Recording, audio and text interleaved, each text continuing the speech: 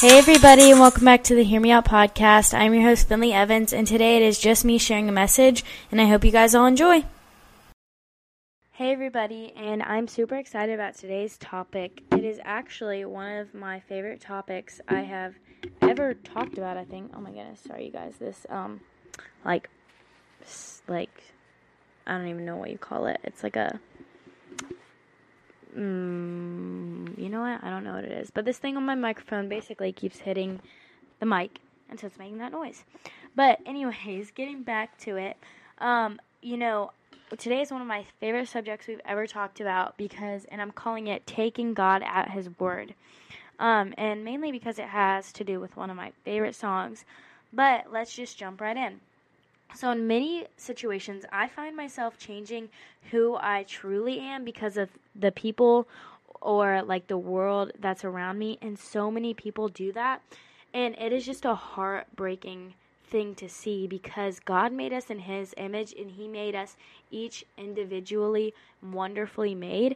And so that is just a heartbreaking image. And we all do it because we want to fit in like everyone else does.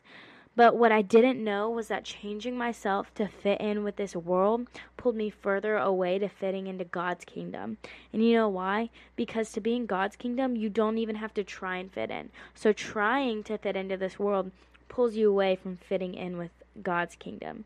So you automatically fit in with His kingdom. So why would we try so hard to fit into this world and all it does is drain us when we have to do nothing to fit into the kingdom of God and it fulfills us? So here's the thing. Now, even though everyone listening now knows that, we don't have to do anything to get into the kingdom of God and that we need to stop trying to fit in with this world, now that we know that and that I know most of you already have known that, we still do it. It still can be hard to do what I like to call take God at His word. He says that we are fearfully and wonderfully made. And one of my favorite songs is Take You at Your Word. And a part of the song says, if you said it, I'll believe it. I'll take you at your word.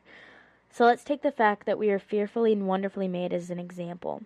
We know that God says it about ourselves, so we need to believe it. So next time you're trying to change yourself or you're believing lies about yourself, instead believe what God says about you. So my first point is believe the truth. Now, following this, let's talk about how we know the difference between lies and the truth. The reason that we need to learn the difference is because being deceived between the two is what caused sin in the world in the first place.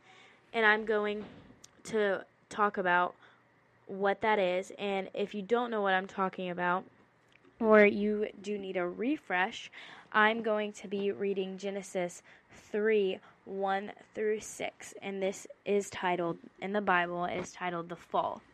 So verse 3, Now the serpent was more crafty than any of the wild animals that the Lord God had made. He said to the woman, which is Eve, Did God really say you must not eat from any tree in the garden?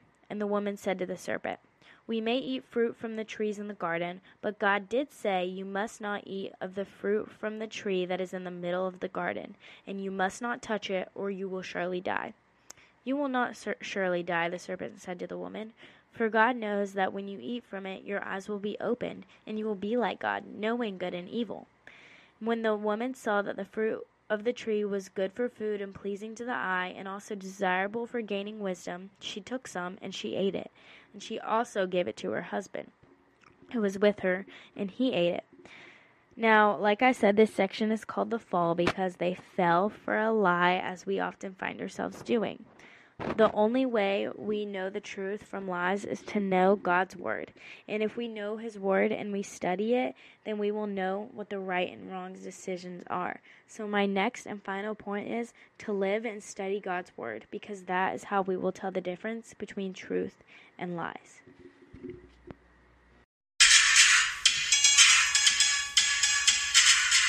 Hey everybody, thank you so much for listening to the Hear Me Out podcast today.